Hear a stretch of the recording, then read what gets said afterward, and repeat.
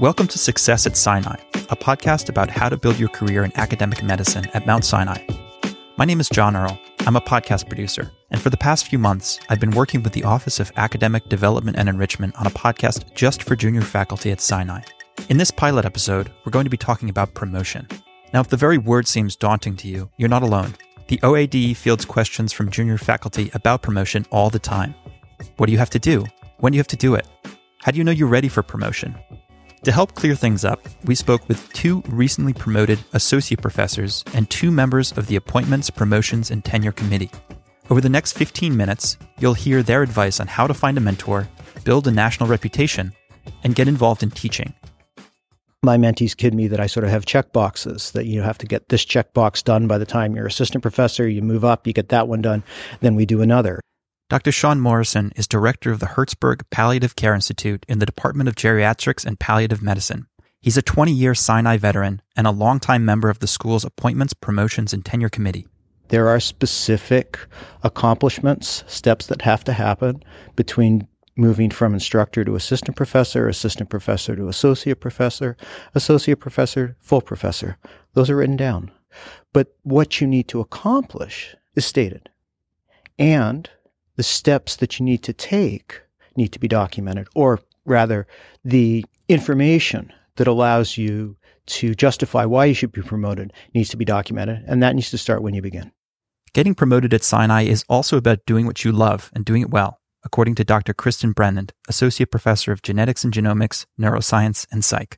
When I took the job at Sinai, I didn't pay enough attention to what the metrics were for promotion. In fact, people asked me, and I didn't know. And so I'd heard all these stories about having to have X number of papers and X number of grants and, X amount of service and teaching. And I've heard stories of other schools where papers with your former PI do or do not count. And I think at Sinai, it felt like a more holistic process. What helped me a lot was to find an element of that service and teaching that I really enjoyed. And for me, it's been co-directing the summer undergrad research program here at Sinai.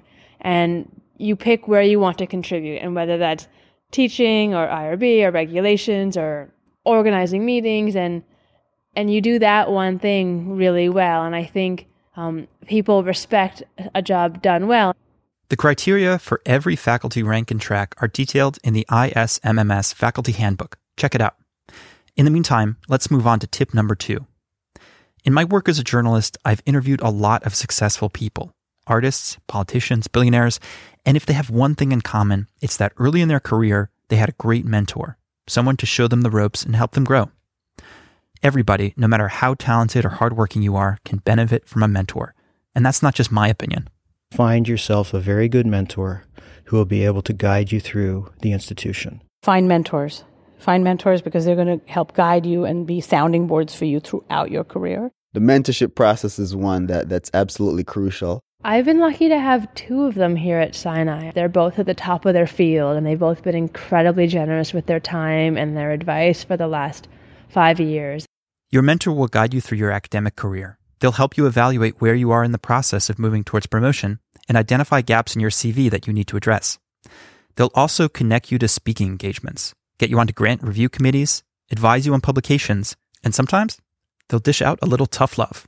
Can you tell me about some of the tough love that you got? Can you give me an example of when you got tough love from a mentor? Well, absolutely. I remember it like it was yesterday. That's Kirk Campbell of the Division of Nephrology, Department of Medicine. Dr. Campbell's on the investigator track. I remember the first draft of my first R01 submission. One mentor asked me to present this at a conference, a small group meeting where there were about 12, 15 people there, and I presented, and I thought it was pretty good. I'd actually sent a Word document of the specific aims to another senior investigator who seemed willing to help. But when I presented this to the group, this nice guy, this mentor who I met with frequently, just proceeded to completely trash it in front of the group. And I remember I got really upset. I wasn't happy at all. But he was right. He was absolutely right. And for days I was sulking around, and then, I had to just pick myself up and talk to some other folks, reach out to, another previous mentor I had, and sat down and brainstormed and came up with something that was far better. So in the end, I was very happy that it happened that way. Mentors can even help you navigate the life-work balance. So one of the things that I've made use of at Sinai was a faculty mentoring committee, and I've used them to ask advice of lots of major decisions, from recruitment to grants to papers, and then to ultimately the biggest decision I've made in the last 5 years, which was whether or not to start a family. And so I separately went to my faculty mentoring committee, 2 different chairs, to ask what I could do to prepare in advance if I thought I was going to start a family. And to their credit, all of them just laughed and said to go for it, that science and family would mesh, that you would figure out a way that I would deal with it, that there was nothing I could do this 6 months to fix my schedule or to make it easier for the future. And so when I did take the plunge, or my husband and I took the plunge, I think that the advice was true. One smart way to stay on your A game in all aspects of your life and work is to have multiple mentors.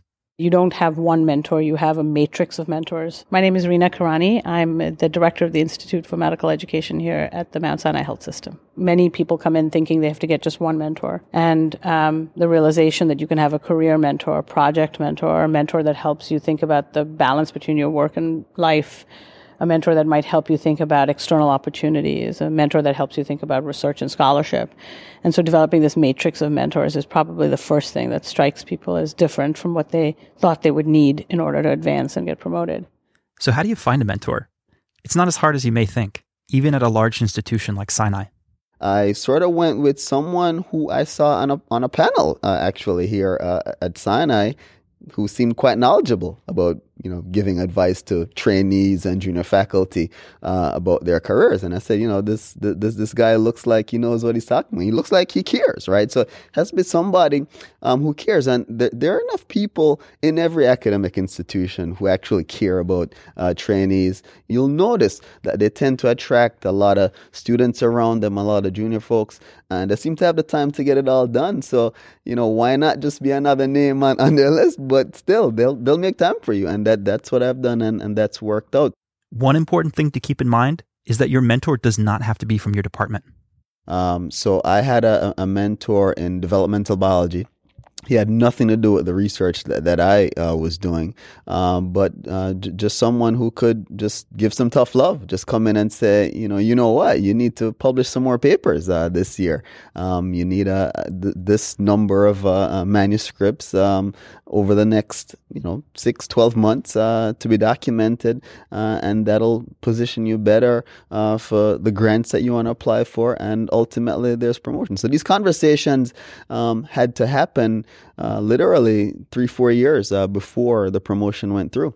We could devote an entire episode to the importance of mentors, but I think the message is clear. Find yourself a mentor. You'll be glad you did. Moving on. Tip number 3, keep your CV up to date. Document. Every talk you give, everything you're invited to, every committee you're on, document early so you don't forget it, because again, that is all evidence of scholarship, and it will always be relevant when you come up for promotion. Dr. Morrison says the Appointments, Promotions, and Tenure Committee relies heavily on a candidate's CV to determine whether he or she meets the criteria for promotion. So we will review the various CVs. We will look for evidence of either regional, national, or international reputation, depending on where the promotion, what level you're being promoted to. We'll look at demonstration of scholarship, and that can be a number of things. That can be papers published. That can be where papers are published. That can be curriculum developed if you're on the clinician educator track. That can be media. That can be patents. But it's evidence of scholarship and international ability. We're looking for citizenship. Is this somebody that we want to keep at the medical school and be part of our community? Do they participate in activities around the medical school? It's relatively straightforward. And then we vote. Updating your CV each time you give a presentation, publish, or take on a new teaching assignment will make it that much easier for you and your mentor to identify weak spots and determine what your priorities should be moving forward. And here's the good news. Most postdocs are already doing everything they need to do to keep their CV up to date and get promotion. They just need to not stop doing it as a junior faculty. Tip number 4 is start small. So a moment ago, Dr. Morrison mentioned reputation as one of the criteria for promotion. It sounds intimidating, and to be sure, building a national reputation takes years of work, but you can do it one step at a time. We often tell faculty that the best way to develop a national reputation is to develop a local and regional reputation. So be that a national organization that's having a regional conference or the institution that's having its own conference. There's so many conferences here at Sinai, but that's a great way to start getting involved. So when you begin your project, start small. Start presenting your initial findings or your research question or your conceptual framework.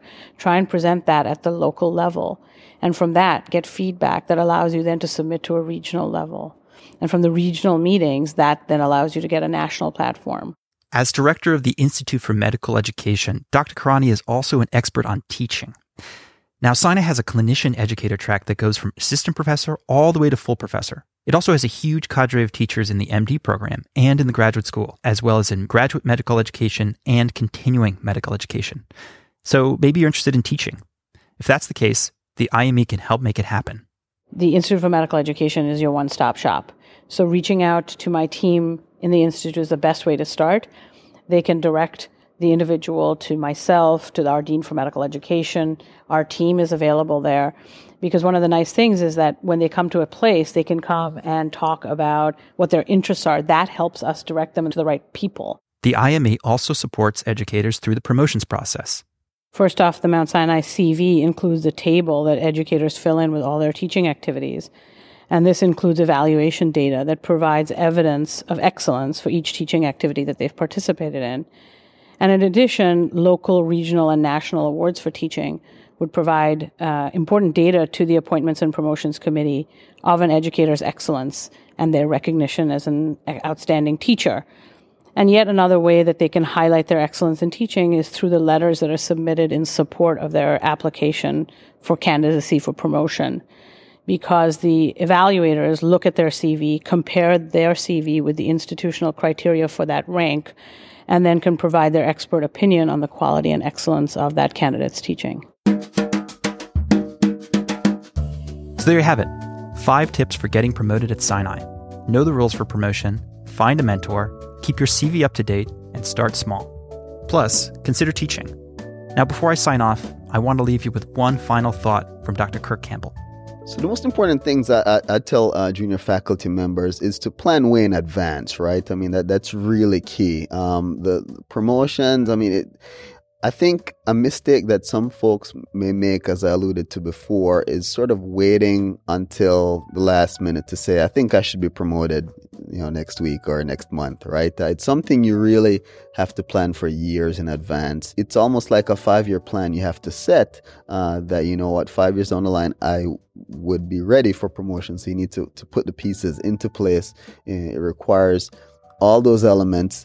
In addition to the appropriate mentoring team, appropriate institutional support, all the elements that would really go into, say, a good grant submission, this is much bigger than that. This podcast episode was a production of the Office of Academic Development and Enrichment at the Icahn School of Medicine. Our mission is to help junior faculty succeed by providing mentoring, collaboration, and leadership opportunities. For more information, as well as upcoming events, visit the OAD's website, icahn.mssm.edu/about/OADE. Special thank you to Drs. Khurrani, Brennan, Campbell, and Morrison for speaking with us. Thanks also to Rama Chitale for coordinating the podcast effort, Lakshmi Devi, the Dean of OAD, Associate Dean Elizabeth Howell, and Program Manager Elizabeth Urbanski. Thank you also to Paul Lawrence for his technical support. And most of all, thank you for listening. Let us know what you thought about this episode. Email Rama at rama.chitale@msssm.edu. That's RAMAA.CHITALE. If you like the episode, we'll make some more. My name is John Earl. Take care, everybody.